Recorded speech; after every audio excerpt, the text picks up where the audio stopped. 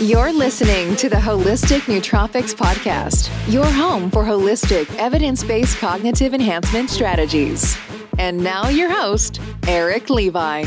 What is going on, everybody? Welcome back to another episode of the Holistic Nootropics Podcast, where we discuss using nootropics, biohacking, and nutrition to help you boost your cognition. My name is Eric, and if you are new to the podcast, then I ask you to please take a second and consider subscribing. If you like what you're hearing or you're watching, then head on over to Apple Podcasts and remember to leave the podcast a 5-star review. If you're not feeling the podcast, which I highly doubt, but if you're not, then you could skip the whole review thing. But if you're really feeling it, you're like, man, I'm getting some great value out of this, which you no doubt will, then head on over to Apple Podcasts, leave it a 5-star review because that helps us grow to a bigger and wider audience. Also, if you are someone who is interested in finding the best quality supplements and nootropic products on the market today, then head on over to holisticnootropics.com and download a copy of my free supplement buying guide. This is a fully comprehensive guide that will walk you through ingredient by ingredient on how to identify good and not good supplements that are being sold on the market today. Because let's face it, there's a lot of junk out there. They're selling a lot of garbage. Supplement companies are taking shortcuts. They're selling suboptimal stuff, making a lot of money at your expense. So make sure you find out those ingredients to avoid and get yourself the best quality stuff out there. It's a free supplement buying guide. You can get that over at the homepage at holisticnootropics.com. Okay, let's jump into the podcast today with our guest, Mike Salemi. Mike specializes in human performance with a diverse background in strength and conditioning. Mike has served as a Division I strength and conditioning coach, as well as been the trainer to many elite athletes across a wide range of sports. Mike, welcome to the Holistic Nootropics Podcast. Thanks for having me, brother. Excited to be here. Excited to chat. Yeah, this is going to be fun because I love, I do a lot of these podcasts with people talking about some hardcore, mental health stuff and nutrition. Sometimes I have people on here, entrepreneurs. It's all interesting, but I love my dirty little secret is I love talking about fitness because, I was telling you just before we got started, like during the pandemic, especially, I just went head first into optimizing fitness. And, specifically for me as a dude who just turned 40, I find that maintaining fitness, it's so key, so key to keeping my mood stable, to keeping me feeling motivated throughout the day. So any little bits that I can pick up that will help me boost my performance, especially in the weight room or, the circuit or wherever I'm working out or you're working out, I always find valuable. So before we jump into all that, let me ask you, how did you get into this world of fitness and, optimal human health performance? Fitness specifically, I've been doing some form of fitness and competitive sports basically my whole life. I started, I think it was approximately 7 years old as a gymnast. My brother was a gymnast since 5. And so, I dove, I would say as deep as I could at that time until I was almost 14 and 15 until I injured my lower back. And so gymnastics for me was the foundation of my movement vocabulary. Like that's what gave me the base. And I really attribute how I move today, so much of it, to my gymnastics training. Like if people check out my Instagram or anything like that, they'll see me using a bunch of unconventional tools, whether it's the soupless ball or the Bulgarian bag or the kettlebell or Hertz bands. And all of those tools require very good, like a very finely tuned nervous system. And gymnastics is really what was my base. But then from gymnastics, I competed for about 10 years in competitive powerlifting at an elite level, did Olympic weightlifting in college, and then about 10 years of competitive kettlebell sport. So my whole life has really been surrounded by athletics. And I always say, like, my journey first started as an athlete. That gave me the actual life experience, overcoming injuries, wins, losses, elite competitions to low-level competitions, and then truly the desire to want to share that with all people, whether it's athletes or non-athletes. But my passion for this stuff started super young as literally just in the gymnastics gym.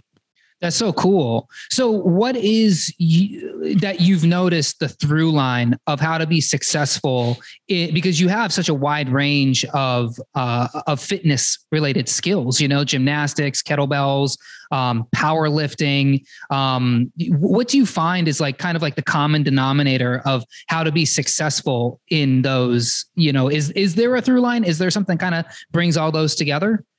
Absolutely. At least how I view it today, which is very different than maybe how I viewed it 15 years ago. And here's what I think. What I've learned is the body needs so much more than sets, than reps, than tempos, than loads, all the things that we as coaches obsess about and get so dialed in. There's a big place for that. But if we truly want long-term health and performance, we truly want longevity in our body, the ability to train, you don't even have to be a competitive athlete, the ability to perform at a high level for years on end, then you have to look outside of the box and you have to consider the other elements that make up a healthy body. You have to look at breathing. You have to look at your mental state. You have to look at your nutrition. You have to look at your sleep. You have to look at all these other corresponding elements, because if all you do is look at a program design sheet and think that that is going to be the holy grail, I guarantee you that will fall short at some time, because the body is not a machine. The body is absolutely not a machine. The body is an organic organism. It changes, and just simply being under mental or emotional stress will absolutely have an impact on your training. And that is something that so many people forget or completely disregard, that if you're under relationship stress, if you're under work stress, all of those things impact your level of performance. The big question is are you aware of it? So for me, the through line is this concept of intentional training. Having a specific intent and also creating the awareness so you know exactly what's happening in your body, as opposed to following some super rigid plan that someone else wrote for you, which they're not you. Nobody knows you as well as you know you. So that would, I would say, be the through line of really what it takes to reach long-term high performance. And that probably applies too to this idea that a lot of people tell you is like, oh, just find the guy in the gym or the girl in the gym that you want to look like, and then see what they're doing and then just do what they're doing. And you don't know anything about that person. You don't know, I mean, physically, like what injuries they're dealing with, what stress they're dealing with emotionally. Maybe they are going through such a hard time. Maybe they're like at the peak of their performance. Maybe it's like, and you're coming from this place where you're like, I'm new to the gym. I don't really know what I'm doing. Like I barely understand like the difference between like a bench squat and like an incline, or a bench press and an incline press. And, you know, and you don't even know why you're doing those things. You don't know why you're like doing compound presses versus like doing more, you know, like kind of more flexibility centered things. So maybe you could talk a little bit more about like what you mean specifically by, or go into some examples of like what intentional training entails. Yeah, it's a great question. Well, even when you were speaking there, some thought came up. Like, I think especially it depends who you are, where you are in your journey, what your body's saying, what your goals are, what's the desired training effect. These are all questions. Like, I love what you said. I think the being curious is a super, super valuable trait that any of us can do or can have. Now, if you have zero fitness experience and you are as green as can be, let's just even say you're like a high school athlete just getting in the gym, then yeah, I mean, at any level, it's important to have models, right? We want to basically, a model shows us what is possible. It's our inspiration. And I would say that any plan is for sure going to be better than no plan. But the big trap that people fall into is they follow a program blindly. Right. I'm not saying don't follow a program, because it's great to have that structure. But then the intentional part especially comes into, are you looking at some of the subtle factors? Like I mentioned earlier. So let's just take sleep, for example. So if you're, and there's so much technology out there, biohacking stuff, like, you know, whether you're wearing a Whoop or an Oura Ring, those can be great. I've used a lot of those for years. And I also, I like also being able to tune into more subtly, and this takes practice, to actually knowing how I'm actually feeling without the need of any device. I think it's great to have both, but the problem becomes when you over rely on one. Like, I know people that if they forget their Whoop or they forget their Oura Ring, literally a stress response gets created in the body, and they're like, I don't know who I am without this device. And I think it's important. There's ways to do it. Maybe taking it off on the weekends or taking it off a few times, and really just seeing, can you tell when you're out of whack, and how does that show up in relation to the Oura Ring or the Whoop or whatever device you're using?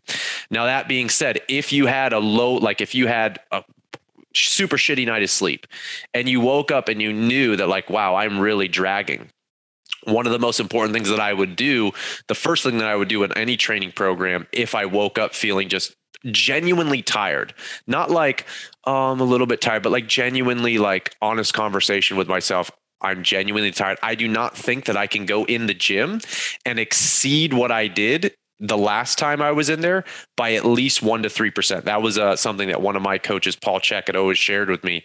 And every time I would go in the gym, that was my objective. So if I was tired and genuinely tired, I would reduce training volume. Now, how much I reduce training volume is a kind of not another conversation, but it might be a little bit deeper. But I would like cut my sets down 50%. Okay. If I was absolutely exhausted because I was up till 3 a.m., that's my day to rest and back off. And so the intentional training, yes, comes into understanding why you're doing what you're doing, but also once again, being able, willing to look at all the other aspects that are affecting your training and modifying it as you go. I love I wear the Oura ring, and for a while, I mean, it's legitimately changed my life, I have to say. And I don't just mean that like in a hyperbolic sense where it's like, oh my God, it's so good. It changed my life. Like it literally changed my life because I've changed like my bedtime. I've changed the time I eat dinner. I changed like how often I drink alcohol. I changed smoking weed. I changed like so many things. And like, let's say for the better, right? But there is that thing of relying on it too much to allow it to dictate my day, specifically on the readiness score. And I was having this conversation with this guy, Don Moxley, who he runs Longevity Labs, a spermidine company, and he's an experienced Division I wrestling coach and performance coach. And he says his kids, when he was in school or when he was coaching, he had them all wear Oura rings, and he really credits that to helping them win like national championships because it helped them dictate their training. But he also made this point where he said, sometimes you go to you wake up and your readiness is really low. And a lot of people say, well, I can't train on that day, or I need to train light. And he goes, no. That's actually a good time to push it because that's going to help your adaptive stress response system. And, today, for example, I woke up and, I got a new baby and had an issue in the morning, and my sleep was just in the tank and my readiness score was like in the 50s. Normally I'm between like 70 and 80 and I can function fairly well, but in the 50s, I feel like, oh my God, like I can feel that. And maybe if I was so reliant on that data to tell me whether to go to the gym or not, I might have skipped the gym. But I also know that I didn't go to the gym yesterday, and the gym just makes me feel better. It helps me feel like it just gets me up, it gets me going, gets the heart rate going, gets the test, all that stuff. Right. So I went to the gym today, and actually, my performance was a little bit less than what it was, but I still felt good about pushing it and allow that to dictate my flow versus like, well, the Oura ring says I'm not ready for action. So maybe I should, listen to what Oura says. Yeah, that makes sense, man. And I think too, like, it depends on like, what's your norm? So let's just use that readiness score, but if it was like 30% every single day for a week, like I totally hear what this gentleman's saying about it gives you an opportunity for that adaptive response. And like, you can actually dig deeper and create these new changes, new adaptations. But I think the problem becomes if someone is continually in that state and that becomes their norm. And also too, most people, like, the body is definitely stronger than we give it credit to as a whole, for sure. The body's a fucking beast, right? But that being said, most people have so many different stressors that they're dealing with from eating crap food. Like, the vast majority of the population today is eating horrible food. Mm-hmm. The vast majority of the population today is like poor sleep. And so there's so much things. So when it becomes the new norm, we just have to be careful that, like, again, it actually is the big thing is like are you actually long-term? Are you making gains? Right? Like, are you actually seeing the improvements that you want? Then, long-term, like, it is producing that therapeutic benefit. So it becomes like, you just have to like, just pay attention. That's like, at the end of the day, it is paying attention. But I totally hear you, like, being over reliant on anything. Like, anytime in my life that I feel like something is controlling me, whether it's a substance, like, I know, like, I love tobacco and me, we have a good relationship. I really enjoy it. I like vaporizing it. But I also know when it's actually not serving me. right? And there's certain things, the same thing with weed. Like there's a certain point where like all this stuff, everything is like medicine. That's how we have to look at it. And so just like anything could be a positive stressor, it can also be a negative stressor. And that line sometimes is really fine, especially if we're attached to it. And it could be the Oura ring or it could be anything else. But all of these things are super valuable because they bring these new things. They illuminate blind spots in our life. And that's why they can be such important teachers. So I hear you, brother. Yeah. And it's such a good point where it's like looking at the day versus the overall trend, like the long-term trend. So yeah, the day wasn't great, but the overall trend is pretty steady. Right. But, like I remember when I was doing CrossFit and, you go to CrossFit and it's just so funny. Like you walk into CrossFit and yeah, there's some like elite athletes in the CrossFit gym. And then there's those people who are just like, they always have the bags under their eyes. They're always sucking down like 3 or 4 coffees or energy drinks because you're going so hard at that and you're not getting the recovery. And you're like, I'm going to do CrossFit. I'm going to do, high intensity 5 times a week. And it's like, when you have an office job, or like you're not active normally, it's like, that can be pretty destructive, this whole idea of overtraining. Well, you said something earlier that I totally jive with. Like, I do believe it's absolutely critical to move every day. Absolutely critical. Like, what's the difference between a live person and a dead person? Movement. That's the big difference. Life is movement. And so it is absolutely important to move every day. Like you said, when you get in the gym, it lifts you up. For me, when it's like a day that I know, like I don't really want to push it today, I go for a walk. Walking for me, like if you look at elderly people all over the world, like the healthiest people in the world, what's the one thing that they all have in common that anybody can do? That's an amazing active meditation. It's walking. And again, that could be whatever it looks like for you, but movement as a whole, I truly do believe people should be moving every single day for at least 30 minutes. And what that looks like can be dependent on where you're at and what you really love to do. Yeah, people really underestimate the power of walking. Like you can really, I mean, yeah, you might not be sweating, you might not be like getting hypertrophy or anything like that. But, I was talking to this dude, Lucas Owen, who he's a nootropics guy. And he mentioned this study that was so interesting. Walking within 20 minutes after a meal actually outperforms metformin in glycemic control, blood sugar glycemic control. And so, yeah, if you have a meal, like the best thing you can do is go walk afterwards, and then, you start controlling your blood sugar. I mean, that just has a whole cascade effects from weight management all the way down to hormones, all the way down to stress response, all the way down to how you sleep your next day. So sometimes we really try to overdo and overthink this whole fitness thing, but really it's like you said, just get out and move, do a little yoga. I like to hang from a bar, do these little things that they stack up throughout the day and they break up your day. They get you like out of this kind of monotonous haze where, yeah, there are all those times where you feel like, oh man, it's 2:00. I'm going to go smoke some weed, or I'm going to have a drink or I'm going to have a cigarette. And maybe you just need to go take a walk and just allow that kind of movement just to kind of let your brain reset, look out, look at some things, observe the outside, hear a bird sing, look at a tree, whatever it is, just to kind of reset your mind and get you back into that focused state. Have you heard of the concept or the word before called working in by chance? Working in? No, explain that to me. So working in, I think it was first coined by my mentor, a guy named Paul Chek. Fascinating guy. If anyone's never heard of him before, definitely check him out. He's just a wealth of knowledge, been in the game for over 30 years, basically pioneered the functional training movement in the world. He was the guy responsible for bringing Swiss balls like 30 years ago from the rehab realm into the sports realm. All that to say is working in was a concept that he really utilized me when I was injured and no one could figure out what the F was going on with my body. Rehab me, then took me into winning a world championship. And so with the concept of working in, so we're all familiar with working out, right? Working out is any type of energy expenditure. Working out is anything that expends more energy and resources than it actually brings in. Working in is the exact opposite. So working in is an energy cultivating activity. Working in is something that actually brings in more resources into the body, more life force, more chi, more prana than it actually expends. Now depending how you look at it, there's 4 to 5 criteria to let you know if you're working in or working out. Okay. So take any activity you want. We just talked about walking, which for me is my favorite working in activity. Okay.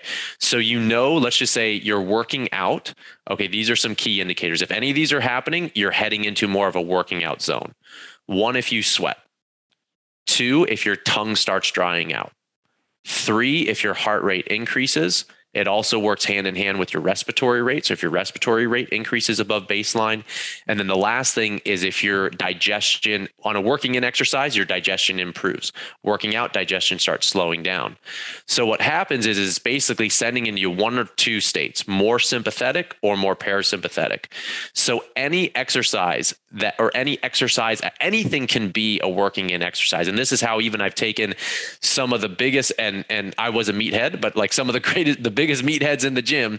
And you can take something very simple. For me, it was a body weight squat, an exercise that I was familiar with, right? That wasn't intimidating. This was my introduction to meditation and mindfulness.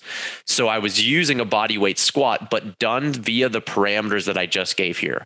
I was going slow and I could not sweat. My heart rate couldn't increase. My respiratory rate couldn't increase. My digestion had to improve and my tongue had to stay moist. As I would do that for anywhere from 5 to 20 minutes of breathing squats, all of a sudden I started feeling a charge of energy, started feeling way more mentally alert, way more grounded, way more in my body. And so you can utilize walking as an example that anybody can do to help cultivate energy. That's one thing that you just said perfectly is when you eat a full meal, let's say we go to a big dinner with our family or our friends, what happens when we park far away and we actually walk to the car? By the time we get to the car, we usually feel like, wow, I feel lighter. I feel like I just feel better. Like I just digested my food. That's because the walking is a working in activity. And this is also an example of on an off day, on a recovery day, this can be an amazing, amazing, simple modality. Keep it simple. I just said body weight squats. If you do that and you apply the 5 criteria that I just said, and you do working in, 1, you're training the squat pattern, which is a great pattern to train that we all can use. But 2, you're building in work capacity, building in volume, and doing so in a way that's actually going to be supportive to your life and help balance out the working out that you're doing. Because it's like the yin, the yang. It's the 2 sides of the coin. Yeah. And we really, again, we really underestimate the importance of recovery time, allowing the parasympathetic to take charge and allow your body to make the hormones, right? Because your body can't make, testosterone or estrogen, or DHEA or any of these things unless you get rid of cortisol, unless you lower, the cortisol and the norepinephrine. And then, when you got those hormones going, growth hormone, right? This is going to help your recovery. Like, I feel like sometimes, man, like I'll go like 3 or 4 days without working out and I'll just look in the mirror and I'll feel more ripped. Isn't that amazing? Yeah. It's just funny how that works. It's like, damn, I just feel like you didn't do anything. You just feel more ripped. Right. And then you feel like supercharged to get to the gym, that next time. Absolutely. And if anything, just mentally, like you're hungry, like to get after it. And like how much, this is why I'm such a big, like proponent of like the approach in any lift. Like when the bar's in front of me on the ground, like I'm literally like ready to bite its fucking head off. And that's like the mindset that I approach every single lift, like with intent, with focus. I'll always have a routine. I step left foot, I step right foot, I grab, set my lats, let's say on a kettlebell swing, and I go. And that hungriness is so important. And if you constantly are feeling stale, I mean, it's just like you're going through the motion. And I think that's one of like, for me, like the worst feelings in life is to feel stuck and to feel stagnant. Like I want to feel hungry with everything. And it's not always the case, doesn't always happen. But as much as possible, that's the vibe that I want to be, is that hungry, excited, motivated, and inspiring type of guy. That's great. I love that. I love that because it's like when you have that intensity in the gym, you have that intensity in life.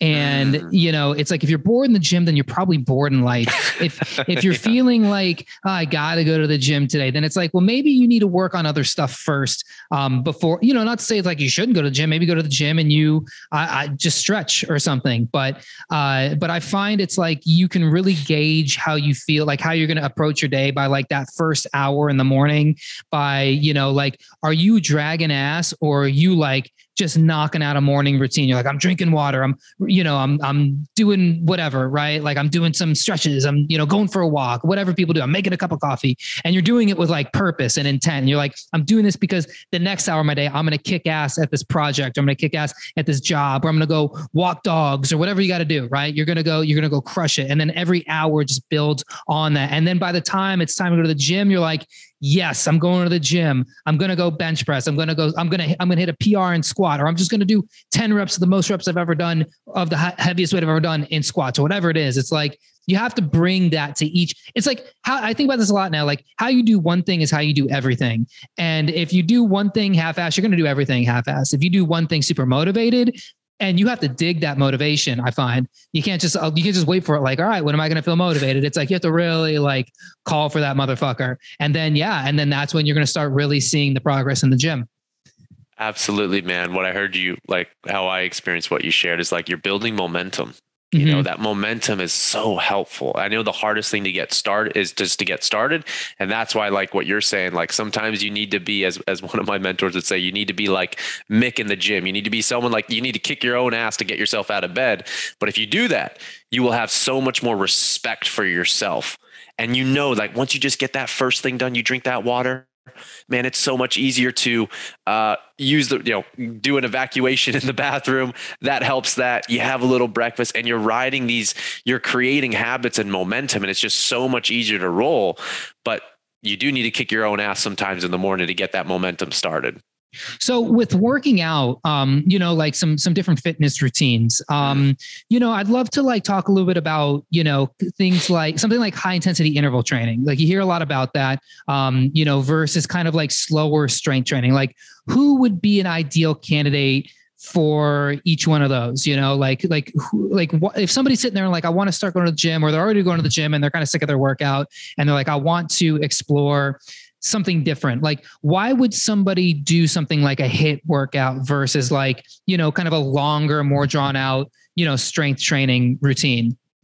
Yeah, it's a great question. So, there's a few questions that come up in my mind, and this might be helpful for the audience to just go through a few curious checklists, and this will help you navigate maybe which one to start with. So, any program that you're going to do, you said something perfectly, like let's just say a strength-based program or a mass building program, typically the time duration is going to be longer.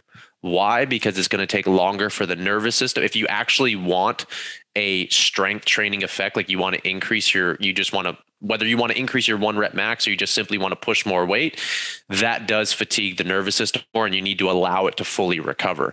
Very different than high intensity interval training, which is more, I would say, muscular endurance focused, so you can recover in shorter bouts of time. So if you want to get stronger, I think depends where you start. If you haven't been doing any program, this is why like novice athletes are great to work with, or kids, because I could throw anything at them and they would improve. This is why like in the beginning, when anyone starts a fitness program, like the gains are like, I don't even know, like just straight damn vertical. But then the more years that you do, like when I was competing in powerlifting at a high level, like literally if I gained 5 pounds in 1 year on a lift, I was like, that's a great year. Let's go. But when I was starting, I was making 50 to 75 pound jumps. So what I would say is one of the most important things, especially for making this a practical recommendation or advice, one of the biggest things that people need to consider is the time component of their training. You need to consider your finances. If you're going to need to hire a coach, if you're going to need to start a gym, you're going to need to consider what time do you have available? How many times a week do you have to train? What equipment do you have access to? You've got to consider your own energy. How much vitality do you have to do that program? So those are just a few basic questions that I would consider, because if realistically you're on a lunch break and you've got an hour to be in, out between getting to the gym, getting back, showering and working out, then I would probably say from a time efficiency standpoint, because the best exercise you can do is the one you'll do consistently and regularly, I would probably say from that perspective, interval training, you get a lot of work done in a short amount of time. You get a cardio effect. You'll get a strength training effect. Unless you want to be elite in something like a very specialized power lifter, interval training is going to be great for most people, maybe not all the time. So I would consider that, just because to have a real solid strength training program, I mean, I mean, in general, between warm up, cool down, training, that sort of stuff, I mean, at least an hour, even like 75, 90 minutes is a good time frame for a strength training program. Other things, though, that I would say is strength is the foundation for basically damn near every ability that we want to have. Like, strength is such a foundational element. So if someone hasn't done really any strength training, or any fitness training in general, I love taking them through a base phase. Focus on simple lifts. Focus on squatting. Okay, that's a huge pattern. Focus on lunging. Focus on just classic presses. I really don't care what you do. Get on the dumbbell bench press. Get whatever it is, but pressing. Some type of pulling, rowing. Do some type of walking, jogging, sprinting, and then something with rotation. If you're hitting those throughout the week, then you're actually really balancing your body in a well-rounded program. So again, it depends on some of those factors to see what is realistic for you, what is practical for you. Both of those have tremendous benefits. Interval training is going to be more fitness, strength, maybe some toning, etc. Strength training is going to be longer sessions, typically heavier weights. Could be simpler lifts, doesn't have to be, but longer training sessions to allow the nervous system to recover. And if you're doing something like a strength training workout, like I always just think of like working at like a strength training workout, like, okay, back and bis, or like, chest and tries, or today's leg day or whatever. And, there's like that classic idea of like, you can only work everything once throughout the week. And then, I've heard like, no, you actually want to work things multiple times throughout the week. And then, I've heard this kind of like thing where it's like, well, you want to wait longer between sets. Is there value like in, like, let's say you do have like an hour to do all that stuff in the gym, and then that kind of like shortens your time to working out to really like 40, 45 minutes. Is there value to just doing one exercise, but just doing as much of that exercise? Like, let's say you just like, you're going to go into the gym 45 minutes and you only do squats, or you only do bench press, or you only do like whatever. Is there value in that? Absolutely. Like, I mean, there's so much, like, I don't want to oversimplify it, because truly the human body is absolutely incredibly complex. And I think that we can approach this from a simple way, but there's also a lot of complexity in it. So is there value? Absolutely. To give you an example on that, for those in the audience might be familiar with a gym, if you're into weightlifting or a geek or anything like that, with a gym called Westside Barbell. Westside Barbell is in Columbus, Ohio. It's a gym run by Louis Simmons. There's a Netflix documentary on him. The dude's insane.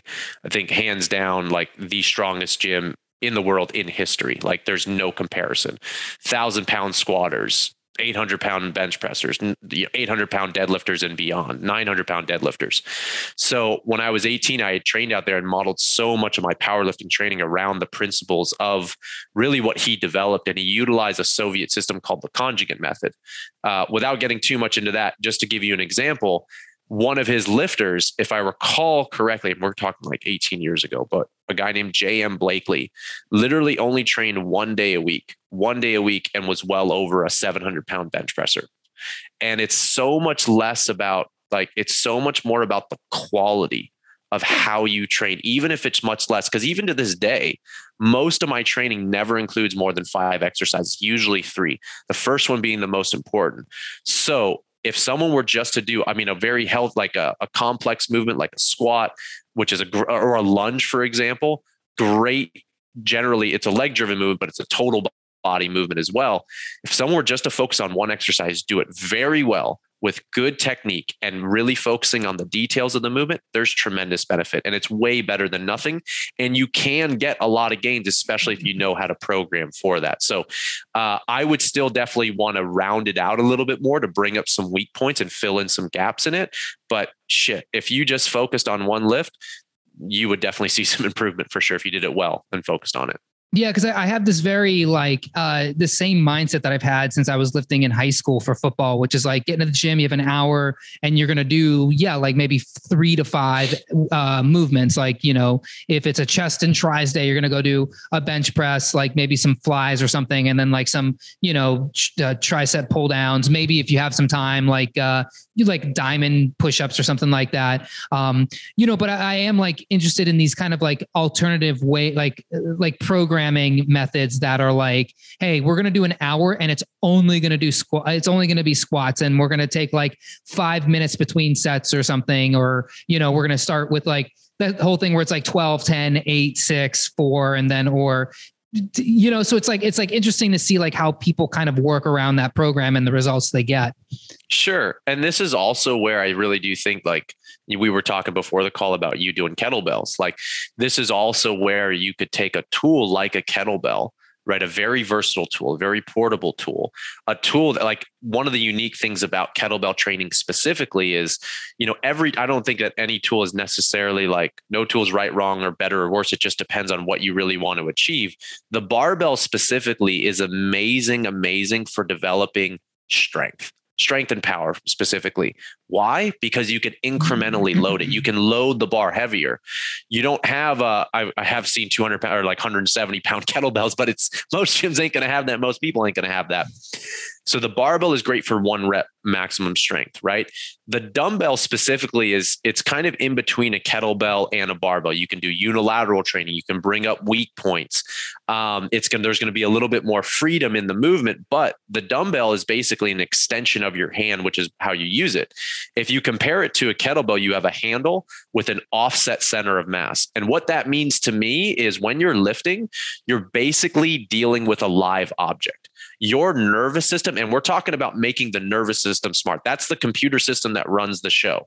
So when you're working with a kettlebell, it's one of the only tools that you can very efficiently do things like train like strength and cardio at the same time, train to be stronger and flexible at the same time. You can hit a tremendous amount of athletic abilities in a very short amount of time. So if you take, for example, like the kettlebell swing and the Turkish getup, those two movements work hand in hand.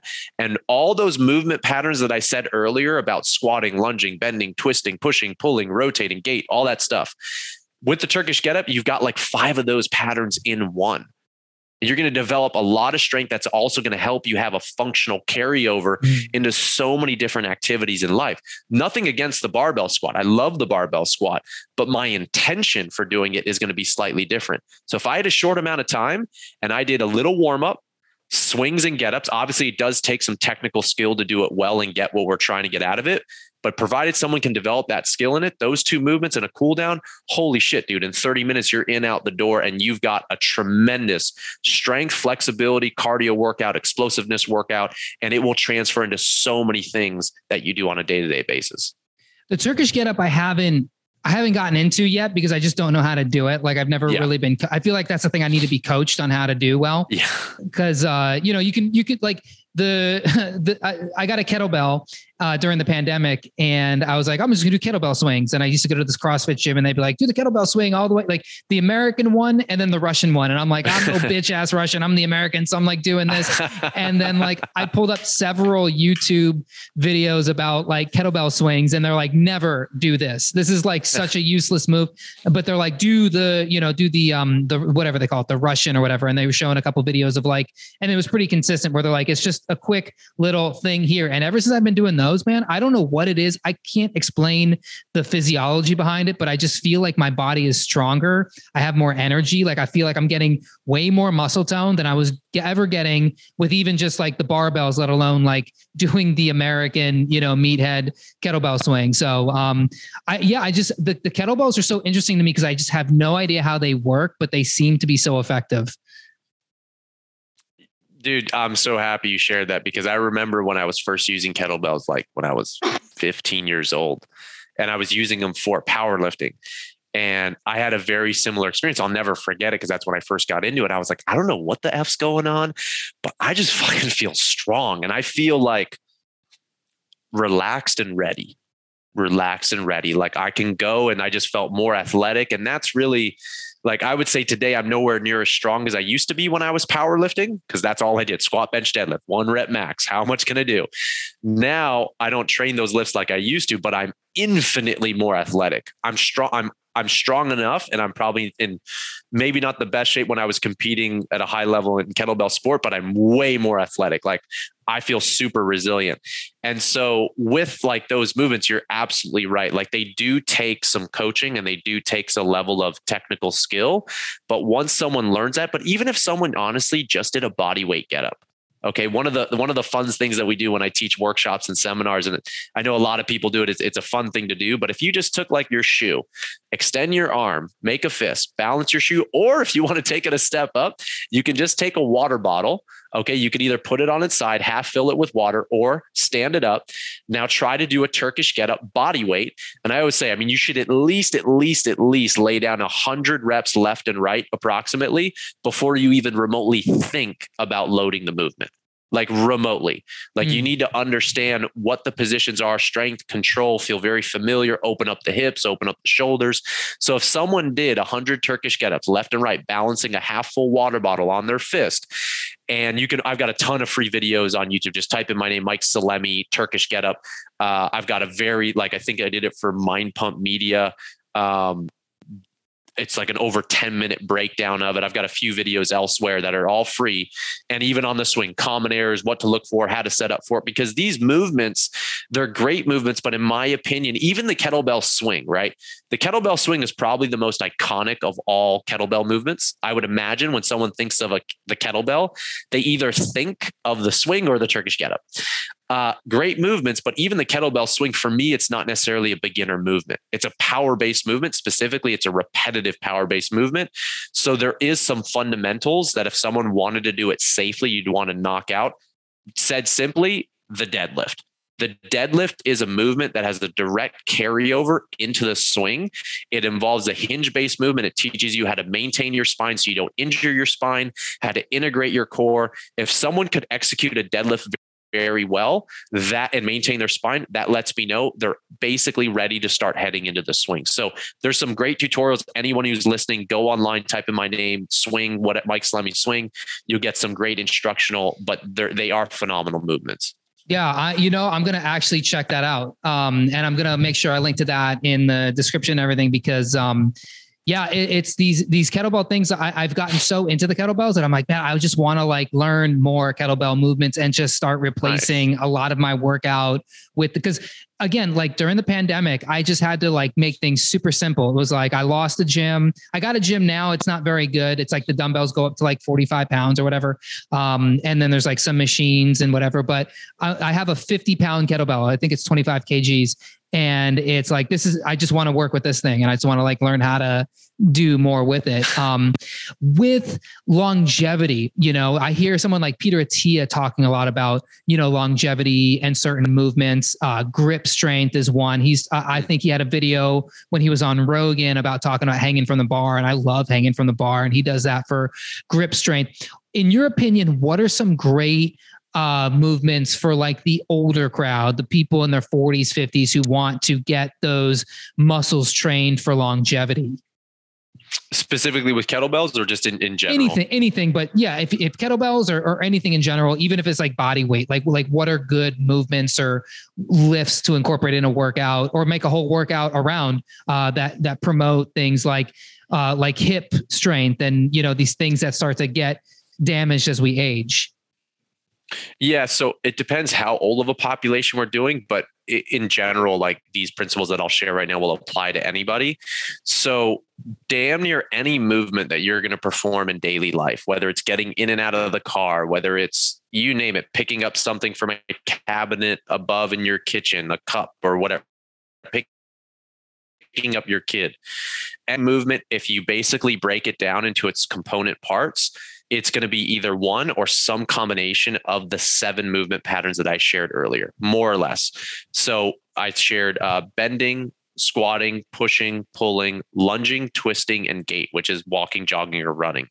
So at a fundamental level, as you age, irregardless of what training tool you choose to implement with it, whether it's a dumbbell, a barbell, body weight, maybe someone is like, elderly and just getting them to get out of their wheelchair, that's a squatting pattern. Getting on the toilet is a squatting pattern. So if you don't have the range of motion and the control to do that movement, you are going to basically be deteriorating at a rapid level, right? So the level of regression or progression is going to need to be based on that individual so that they're continually adapting. But any program for function and just overall well-being and longevity should include those 7 movement patterns, like at a basic fundamental level, irregardless of what training tool you do. I do believe, like we talked about earlier, I think walking is the best. Honestly, I think it's the best exercise that anybody can do. And walking without the cell phone. I love what you said, like looking at the birds, looking long distance, like giving your eyes a rest. Like we're in front of the computer right now. I spend so many hours a day in front of the computer, literally just turning to the side, looking out the window that I'm looking at right now and seeing mountains a few miles ahead of me is so resetting to the body and to the eyes. So I would say those 7 movement patterns, I don't really care how you get it in. The most important thing is the way that you get it in has to be realistic and motivating to you. So hopefully it's a kettlebell. For those who are interested and wants to give it a try, let me know. But, and again, one of the reasons why I do love the kettlebell is because it tunes the nervous system. And things like in the elderly population is as you get older, what's one of the first thing that goes? It's balance, right? Fall, people like, so just doing movements, anything, walking lunges is a great balancing exercise, or a split squat if you need to regress it, or whatever it is. Even walking involves your balance. So I would do things that train balance as well, especially if I wanted to move into my older years and do so safely and still stay functional. Yeah. And it's so funny you mentioned that because I have my wife's mom is living with us right now. She's this 70-year-old Bulgarian woman. And, you know, she's right. Okay. Hey, don't get too turned on over there, buddy. No, I just got excited because the Bulgarian bag. I love that tool. It's from Bulgaria. So I got a bunch of Bulgarian friends too. Of course, these dudes, like they got legs like elephants, man. They're tree trunks legs. The Bulgarian squatters, the split squat, by the way, that is a hell of a movement, dude. That thing will crush you. But she's like, she's where she lives. It's like, feet of snow on the ground. She's not used to being, I'm in Puerto Rico. She's not used to being like in a nice place. And now she's like going out and walking. And she was walking the other day and she just saw somebody like in the park, like exercising, doing lunges. And she just was like, she just started doing like walking lunges. She's like, oh, that looks like fun. And just starts doing that. And so I was thinking like, okay, like what are some more movements that I can like introduce to her through Google Translate, of course, because she doesn't understand English, and what are some exercises that Google Translate can introduce to my mother-in-law that she will find useful and could potentially help her longevity. And I think that that lunge is a really cool thing. And she just loves walking anyway. So those are some great tips for sure. If she's got also like hiking is such a good exercise. I mean, talk about taking, because basically hiking essentially is a repetitive lunging pattern, and you're going to develop basically the other thing too, is like the benefits of lunging. I'm for squatting, but if I were to say from longevity and what we're talking about this conversation, single leg squatting is going to be way more functional than parallel squatting. So Bulgarian split squat, which for those who aren't familiar, it's basically like a rear elevated split squat. So you raise one leg, whether it's on a chair or something behind you or on a bench, and you basically have to balance. And once again, if there's an imbalance between left and right side, it's going to show itself. So you can bring up weak points. You can train balance. It's very hard. You can just do it with your body weight, and it's tough as shit. You don't need to add much weight or weight at all to it, or wear a backpack if you want to. But essentially what hiking is, it's a repetitive lunging pattern that you're doing through different terrains. Your body and your feet have to adapt to the terrain. You're doing it outside. You're getting all the benefits that we talked about with walking. It's a strength endurance activity. So you're going to be able to maintain that level of fitness for longer periods. So if she has the ability, obviously in the snow might not be the smartest thing. Maybe she's got to wear some snowshoes. But if anybody has the ability to go for hiking and you want a greater challenge, just throw a backpack on, throw a weight vest on, and I'll tell you, and train your breathing. And when you do, breathe just nasally, like within your day, in your conditioning workout. I believe that damn near everybody should almost 100% be breathing in and out through the nose. There's a time and place to switch to the mouth. But if you want to talk about longevity, respiratory, so breathing is one of the highest things in the hierarchy system that is going to send someone into a state of overly sympathetic dominance, is going to send them into a stress state, is going to affect their mental state. It's so crucial. So if she did hiking, breathing in and out through the nose, man, watch in 1 week, she's going to be like, there will be a noticeable improvement in her fitness and in her health. Wow. Can you talk some more about that? Because you mentioned this earlier, and I didn't follow up with it. But this idea of breathing, I think you call it intentional breathing or breathing exercises or whatever it was. But like I have heard, and maybe it was you, but it was on like another like podcast, somebody talking about this idea of controlled breath while working out and like how that is actually incredibly beneficial. And just kind of laying it out there, like for me, one of the biggest transformational practices I've put in my life in the last 10 years were breathing exercises, whether it was alternate nostril breathing or like this kind of crazy, like, it's not holotropic breathing, but kind of like, box breathing type stuff, kind of holding the breath and things like that. And it's amazing for parasympathetic activation. It's amazing for mindset. It's amazing for meditation, but I would love to know more about using these kinds of breathings, especially nostril breathing while you're working out and how you actually execute that. This is such a good question. So with breathing, like I just mentioned, it's one of the highest things on the hierarchy of sending someone into pain, dysfunction, dis-ease, right? So it's so powerful. And when you think about this, our mouth was not designed to breathe. Our nose was designed to breathe. There's no connection from the mouth to the brain, but the nose, the basically the sinus cavity runs basically damn near into the middle of the skull. It's a huge cavity. There's so many connections to the brain. There's actually parasympathetic nerve endings that line the nose. And so every time you breathe in and out through the nose, you're exciting that branch of the nervous system, which is taking you into a calmer, a rest, repair side of the nervous system.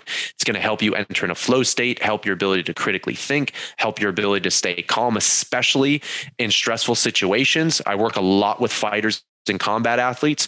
So getting them to breathe in and out through the nose, it opens up options. The fight game slows down. You're less reactive and more responsive. Your ability to listen to your coach's cues, everything gets heightened. The aperture widens and opens it up. So when you breathe in and out through the nose, it warms the air, it filters the air. Also, if you do things like breath holding, which we can talk about, which kind of simulates altitude training as well. I used to do a lot of altitude training in a dome with pulse oximeters, all that sort of stuff. You can get so much benefit from that type of stuff just from incorporating intentional breath holds, which we can talk about if we got time. But basically, when you breathe in and out through the nose, what's happening is so there's also another misconception that the more air that we breathe, the more air that we can actually utilize. That's one of the biggest misconceptions. Just because I take in more air, let's just say I'm breathing in through my mouth and I go, right? That's one of the biggest cues when someone's gassed out is to breathe more air in. That is not how oxygen is released from hemoglobin into the cells. Actually, if you breathe less and lighter, and you basically what we call increase your CO2 tolerance, your ability to actually release the oxygen into the cells and the tissues actually goes up. So anyone who's listening to this right now, just take a big breath in through your mouth and out. Now, when you're ready, switch to the nose. Go ahead and just inhale, exhale. My question to you is, did you feel a difference in the amount of resistance to the air coming in through the mouth versus the nose? Which one was easier? I mean, it's definitely the nose breathing for sure. Well, the mouth is easier to bring air in. There's less resistance. The nose, actually, what's interesting is it's definitely more effective from that perspective to actually get the oxygen in the cells. But there's about a 2 to 3 times resistance in the nose for the air traveling, and it's like harder to get air into the actual nose than the mouth. And what that's happening is actually forcing you to breathe less and actually breathe lighter, which is actually the thing that actually increases oxygen uptake into the tissues, into the cells. So when you're training, the best thing that you can do, now you don't have to do this. You can keep your mouth closed for sure. If you want to get a little crazy, you can tape your mouth, which is awesome. You just might look a little weird in the gym if you're doing it at a commercial gym. Or something that's actually really fun too is just take a sip of water and hold the water in your mouth. If you hold the water, if you swallow it, you swallow it. Just take another sip. Just try not to spit it out on anybody. But if you just hold the water in your mouth, you'll be forced to breathe in and out through the nose. And there will need to be an adaptation phase, because also if someone's been mouth breathing, and so many of us, breathe in and out of our mouth when we don't realize it, especially when we sleep. And so the nose is not going to be used. It's the nose, you could think of it like a muscle, but it's erectile tissue. It's not actual like muscle tissue. But let's just, for argument's sake, or hypothetically say it's a muscle. You have to train that muscle to stay open. What happens is most people are not used to breathing in through the nose. The nose isn't used to filtering that much crap from the air, can get a little irritated, and it can close down a little bit, and your nose can start running. So just because in the beginning it might be harder, do not give up on it. I guarantee you, if you switch during the day, during your conditioning workouts, and during like sleep, in as little as 1 week, you will have noticeable changes to your performance and your health, like noticeable, without a shadow of a doubt. Wow. And is there like a pace that you breathe at, or is it just kind of like, okay, let's say you're doing some kettlebell swings. You're doing like 20 kettlebell swings. Are you like, you're breathing and you're holding the breath, or are you breathing like a breath per rep or a breath every 3 reps or something? Like, how exactly does that look? That's such a good dude. I love it. I love it. So, I'll give you an example. When I was competing in kettlebell sport, which for those who aren't familiar, what you do in kettlebell sport, there's 2 main events, actually 3, depending how you look at it. But basically we would lift 2 kettlebells. The professional division was double 32 kilos. So 72 pounds in each hand. And you would perform repetitive clean and jerks. So you would swing, bring them to the chest, and then jerk them until the arms are fully locked out overhead. You had to repeat that movement without setting the bells down, could not touch the floor, for 10 minutes. So basically you're taking, which is fucking brutal because your only rest period is at the chest or overhead. So in that type of sport, basically I did have a clock in front of me, so I did know like what my time was and even my reps, but I basically knew exactly how many reps per minute via my inhales and exhales. So I knew the type of quality of inhale exhale when I was in the rack position at chest level. If it was, for example, 4 breaths in the chest level and 1 breath overhead, that was 8 reps a minute. And so for that, it's really important. For things like kettlebell swings, what I would say is honestly, if you just close your mouth and just breathe in through the nose, that's by far the most important thing. Let the breath do what it needs to do.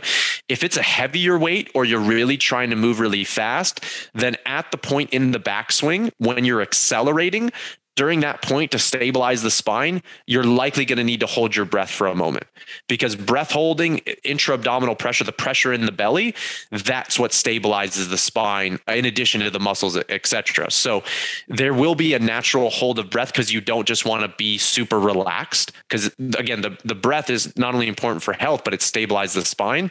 So there's going to be a natural breath hold, but if you're just breathing in through the nose and that's your focus, that takes care of so much. I wouldn't worry too much about a specific cadence. Wow. That's so powerful, man. Thank you so much for sharing that. Cause I think so much about this, breathing. It makes such a difference. And it's funny because a podcast probably going to come out just before this one was with this guy talking about binge eating. And, you know, he wrote this whole book and has this whole business based on like helping people to quit binge eating. And we talk so much about the breathing patterns of somebody when they're binge eating. And I know this because I've been there, you know, especially when I was a hardcore stoner, and it'd be like, 3 a.m. and I would just be going to town on some ice cream, and you don't even realize that when you're doing this, you're not breathing. You're like, your mind is like somewhere else. And it's like, you're almost panic breathing, right? It's like, or when you have like a panic attack, or when you have anxiety really bad, or you start tensing up and you start thinking about things that really kind of mess with your mind, you start to catch yourself. You're like, as soon as you realize you're not breathing, and then you go, stop, deep breath in, it's just crazy how all of that just changes your physiology. It changes your mindset. I mean, if people understood the power of just taking a deep breath through your nose, especially in the middle of like a panic attack, anxiety medication would be gone. We would put, Zoloft and all these drugs out of business, because I mean, it's so powerful when you catch yourself that you're like, I'm breathing really fast. I'm breathing really shallow, really fast through my mouth. And then to think that you can now train that while you're in the gym training, it's like the carryover effect for that must be, just exponential. It's huge, man. Yeah, you nailed it on the head. Like anxiety is such a anxiety, depression, a lot of these things, sleep apnea. I mean, so many things can be completely reversed or at least noticeably improved just by focusing on the breath. And the three things that for the listeners to really keep in mind is so nasal breathing for sure. Like that's without a shadow of a doubt. If you got anything from the podcast, breathe through the nose. But when you breathe, you want to breathe low. So you want to breathe into the belly, which is going to allow you to actually activate the diaphragm, which is our major respiratory muscle. So someone could easily put their hand on their chest and on their belly. Maybe they performed this before. Basically, you want the first 2/3 of the breath to start with the bottom hand, the hand that's on the belly. The last 1/3 can track up to the chest. So you want the breath to be low. The second thing that you want the breath to be is slow. Now I'll give everyone a really big tip. Super simple. The inhalation is the excitatory, the stimulating part of the breath. So if you wanted to wake up, you would take almost like, think like you could do it like hyperventilation or like pulse breathing. So you could just do, whether it's in through the nose or in through the mouth. Well, let's just do the nose. It would be like, so that would excite and turn on the system. Very fast breathing, even shorter breaths. But if you wanted to calm the system, basically the idea is to elongate the exhale. Typically about 1.5 to 2 times the inhale. So practically said, if you took a 3-second inhale, you would want to exhale for approximately 5 seconds, 5 to 6 seconds. If you did that for anywhere from even just 1 minute, honestly, or if something's coming up, it will automatically start down regulating the nervous system and start reducing that anxiety. So just doing that will have tremendous benefits. Is like, the breath is the key. The breath is the anchor to so many, damn near every experience that we have as human beings. Absolutely. Have you ever done Kundalini yoga? I do. One of my good friends is Kundalini yoga and Tantra teacher. So yeah, I'm a little familiar with it. Oh man. I tell you, like, I've only done it like a handful of times and it blew my mind. Like it was such an intense experience. And then that's when I really discovered, like, oh my God, dude, you can like really draw some borderline psychedelic experiences from just your breath work. It's pretty insane. Dude, the breath is so powerful. So the way that I look at breath is typically from 3 areas. I look at it for breathing and breathing techniques to improve function. So that would be like your day-to-day stuff, looking at it for improving sleep, reducing anxiety, that sort of stuff. There's typical techniques that improve that. That's going to be your nasal breathing, right? Then I look at it from a performance perspective. Then we're actually integrating it into our workouts. We're also maybe introducing some types of breath hold to simulate altitude training to condition CO2 tolerance. But then there's this third area that I really look at it from like a healing perspective. And whether it's Kundalini yoga, or I also teach something called somatic release breath work, which is actually thinking about like accessing trauma and releasing trauma through the breath. It's incredibly, incredibly powerful. But like I look at the breath, we just talked function, performance, and healing, and all of it, there's all spillover in all those. But like what you're saying, that Kundalini, that life force energy or somatic release breath work to express yourself with the aid of the breath, man, it is so powerful, so powerful. Yeah. And, you know, sometimes like if like I'll wake up in the middle of the night and I can't fall back asleep, if I need to fall asleep, I find a 4-7-8 like breathing pattern actually works very well. I believe it was Dr. Andrew Weil who came up with this. You know, it's like you breathe in for 4, hold for 7, release for 8, and it will put you right to sleep. Dude, that's such a great technique. Such a great technique. And look, I mean, that's basically, I mean, the breath hold is in there, but it's basically a 2-to-1 on the inhale exhale. Yeah. And like, if someone just did that, like that's so powerful. That's very cool to hear that you're doing that, man. That's awesome. Yeah. I love it. I could talk about breath work all day. It's such an interesting topic, man. Actually, if somebody wanted to like work with you on that, do you have, are you accessible to do that? So I am, and I will start putting up some type of thing. If anyone goes to my site, mikesalemi.io, they'll go to the program. There's like a programs tab where you can see what I offer. I'll have one for somatic release breathwork sessions. A lot of the functional and the performance breathing I teach within my programs, or I do typically in large groups. So, but the somatic release for like basically expressing stress that's been held in the body or accessing trauma and releasing that in a healthy way. I do it virtually and sometimes in person. That will be up in the coming days. So someone can certainly check me out there and inquire about booking an appointment for that if they're interested. Yeah. And if it's coming out soon, by the time this comes out, that'll be, you should have it up, and I'll make sure to include that in the show notes and direct people there. That would be huge, man. I would super appreciate it. I've been getting more and more requests for it. So it's something that it's very deep work. And so it's not, I don't want to say it's not necessary for everyone, because I do think damn near anyone can benefit from it, but it's a very unique type of breath work. And so I've been getting so many requests for it that I am going to offer it and just open up like maybe 2 slots during the week where someone can book a session for that. Very cool, man. We are like kind of running up against time, and I still have so many questions to ask you. We might have to do a part 2 on this sometime, but cool. Just to kind of round things out, supplement wise and nutrition wise, is there any kind of hard and fast things that you love, anything that you don't love so much, specifically like supplements or nootropics or biohacks, anything that you're really into these days? It's like you caught me at an interesting time, because like I would say in the last year, I had so many gut health issues growing up, fungal infections, parasites, H. pylori, bacteria infection. And I was also taking every supplement under the sun when I was powerlifting that it really messed my gut up. So I went so long just not trusting the supplement industry at any level for so many years, and then slowly, obviously, like opening up to it. So in recent years, one of my good friends runs a company called Symbiotica. His name is Sherveen, great dude. So I just know I have a direct connection with him. I know exactly where they come from. The dude's amazing. And so I'll take some of their supplements. So like magnesium threonate, I absolutely love. Some of the other things that I take from them is Shilajit, which has been great. I'll take their B12, their vitamin D. And I'm trying to think, is there anything else? Sulforaphane I do like from time to time. I think that's it. They have a great adrenal one that like sometimes when I travel, I'll take with me just in case I'm pretty stressed out.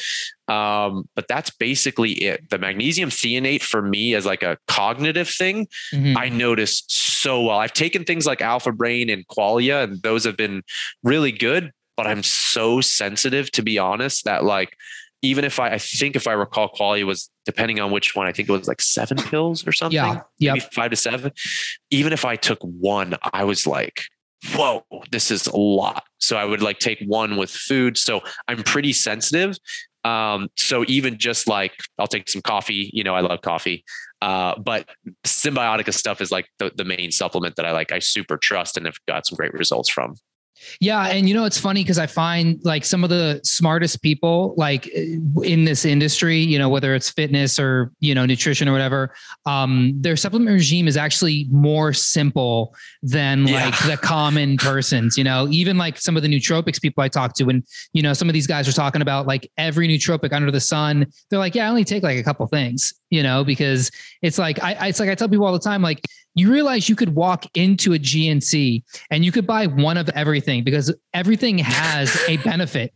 And if you take one of everything, you're right. Mathematically, you should just be living on a superhuman level. But what will probably happen is you'll probably vomit. You'll probably have a massive headache. You'll feel like shit. So clearly it's like your body has like a rate limiting mechanism that doesn't let you accept more than a little bit of stuff. And if we're talking about supplementing, it's really supplementing what you're missing. And if you have like a good diet, good lifestyle, in your case, like a good, breathing and fitness routine, like you probably don't need a lot of stuff. And in fact, if you kind of take everything down, you might find 1 or 2 things that give you all the benefits you need that you can legitimately feel. Bro, let me just come out and say it. I super appreciate your just mindset around supplementation, because it's an area that I think can be therapeutic and can be beneficial. And you don't really hear that from many people, especially in like the nootropic space. So like, I just want to like take a moment and like fucking celebrate you, because that's really some very solid advice. Super solid. I mean, and all the other areas that we've talked about so much on this podcast, like you were saying, the fitness, the breathing and everything, like in my opinion, like those are really things that really develop life skills. Mm-hmm. Like if you're anxious and something, this shit, life happens in real time. Like you get into an argument with a loved one, like you're heightened in that moment. And so like, I'm such a fan of like life skills and being mindful about these things and being intentional, like intentional fitness, intentional supplementation. And that's really what you're about. And I just love what you shared. And I really think that message really needs to get out, because these things can be great, but just like the Oura Ring and everything, can be absolutely life-changing. And is it a crutch? And is it trying to make up from just literally poor management lifestyle? It should be like that, in my opinion, it should be like that icing on the cake that elevates you, as opposed to erasing, you know, just poor sleep every single night and going to sleep at 2 a.m. You know what I'm saying? Yeah. I mean, I'm in these nootropics groups, you know, I run some myself, and people will throw like pictures of their supplements on, you know, the internet. And there's legitimately like 45 things. Like, I'm taking, this is my morning stack. This is my afternoon stack. This is my nighttime stack. And they're like, what do you think I'm missing? I'm like, dude, you ransacked the entire supplement selection at Costco. I don't think there's anything else you need, dude. You should, I don't know what you think you're missing. I don't know, maybe a walk, maybe some sunshine, you know, maybe a smile, maybe a hug. I don't know. There's dude, like hug, please. Every substance you have, you were like, what could possibly be missing? And you know, what drives me crazy about the supplement industry, especially like there's some legitimately great people in this industry doing amazing things. And I understand if you're running a company, it's like, you got to have selection, right? But there are some people that will just give you the benefit of every single thing out there and make it seem like you need to have all this stuff. And, you know, you just, sometimes you got to just like, I know from the Oura Ring, my best nights of like good quality deep sleep are actually the nights that I don't take any supplements in the morning. Wow. It's pretty wild. That's wild. And that's really cool to hear. I really promote like the kind of pulsing everything. Like I go 4 days on, 3 days off. Like I'll do 4 days of like, you know, anywhere between 2 to 5 supplements throughout the day. And then I'll have 3 days where I just take, I shouldn't say nothing because I'm still taking whey protein. I put stuff in my smoothies or whatever, but like no like pills or capsules or extra powders or anything like that. And those are the days it's like, if I don't have anything to drink or I don't do anything extraneous or I get like a decent amount of sleep, if I'm not like stressed out about something, it's like, those will be the best days. My HRV will be the best. My heart rate will be lowest. And then like my readiness will be the best. So yeah, it's like, you just kind of feel like, where am I? What do I need? You don't have to have everything, you know, everyone's trying to make a buck in this industry, but really it's like, and like you said, you know, the guy who actually makes a supplement you take. Most people don't have that advantage. So you really have to like, that's why I start the podcast with like, hey, get my supplement guide, because you don't want all this magnesium stearate or, you know, what is it, like zinc dioxide and all these, you know, yellow 4. They put freaking canola oil in some of these supplements, you know, it's like, why? Because they need to like produce this stuff so quickly at such high scale. And you don't realize it's like, you're not absorbing any of that stuff, dude. You are stressing your body out way more by just taking that magnesium supplement than if you just like didn't take anything at all. So that's my supplement rant. It's just interesting being in the industry and seeing like the shenanigans and just knowing like, you know, hey, just breathe, man. Sometimes you got to just breathe, you know? 100%. Feel you, brother. Yeah. Well, Mike, this was so much fun, man. Like I said, I could probably get this thing going another hour, but we both got things to do, you know. Tell people where they could catch you, where they could find you. You threw your website down. Why don't you throw that website out one more time, and any Instagram, Twitter, anywhere people can find you, work with you, contact you. Beautiful, man. So if anyone wants to check out my site, it's mikesalemi.io. There's a programs tab where you can see some of the offerings if anybody's interested. If anybody's interested, especially on the kettlebell stuff, I've basically got 2 routes that you can check out. And I've set up a code for the listeners. Got it written down right here. I think it was very simple. HNP. And for Kettlebell Lifestyle, that's a program that's basically a very methodical, slow approach, very in depth, and then combines working in with working out. You can access it anytime for beginners, even up to intermediate levels. If you use code HNP, you'll get 15% off Kettlebell Lifestyle.